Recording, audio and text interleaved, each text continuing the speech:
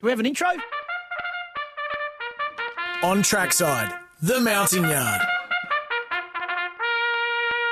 All right, Tags, you can run the show here. Okay, let's start at Mornington there. Jamie Carr goes there for 2 rides. Ethan Brown 1 ride. Yeah, so you sort of can play into that what like. But, yeah, race 3, she's actually on a debutante here. Hissy Fit is your favourite local. But I actually don't mind McArdles here. I'm had a little bet here. Race 3, number 8, She Can Rock. Returns, and her debut run last prep was good, even though it was on the Syntho. She finished second, less than a half length off Boldino. And we know Boldino goes all right. Next start wasn't disgraced, but most likely looking for the paddock after that Boldino run. Has won a jump out leading into this and draw Sticky gate out into 9, but I think it can go close. You think race 5, number 1, Badass. It's race to lose, of course. The top weight, Benny Mellon rides. And I think Clinton McDonald will have a big day there.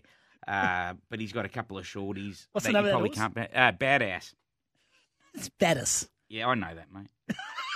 Hey, is the debutante on debut today? Is that the one that Jamie Carr's on? Did you mention? Yeah, and the money's come for it too. But as I said, I like the She Can Rock. Wyong, I don't like much there today. We're on a soft 7. I thought Endorphins can win the last. I'm going to take him one out in the quaddie. I've still got to put all the quaddies up, so I'm going to take Endorphins. Again, it's his race to lose. On his last couple, he should be winning this and the drop back in grade. Grafton, race 1. Let's try and get some money early. I've got a small bet on the 13, Pretty Shamrock. Comes out of the same race as Mama Sue. Of course, this is the Coffs Harbour race where I forgot who won that. Speedy Target won the race, actually. Mama Sue was the one that was backed into favourite and ran third. Pretty Shamrock comes out of that same race, and I think it will appreciate the extra trip and will also improve second up. So I'm taking on Mama Sue. I think that's the Quinella in the race, but hopefully Mama Sue can run second to Pretty Shamrock. He doesn't ride that much. He doesn't ride that much, Matthew Bennett, or he doesn't get a lot of rides as much. No, you're right. Yeah, I think he's a heavyweight too, isn't he?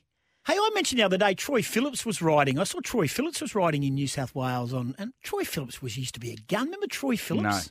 No. No. Anyway, can I get on with the mounting yard, mate? Sorry. Grafton, race 2, number 1, Lionsgate should just be winning. Steps up to 1,400 for the first time, and this is the easiest race he's contested. His second run, he's had 5 starts. His second start, right, he finished a half a length of Hell I Am. So we know how good that is, Hell I Am.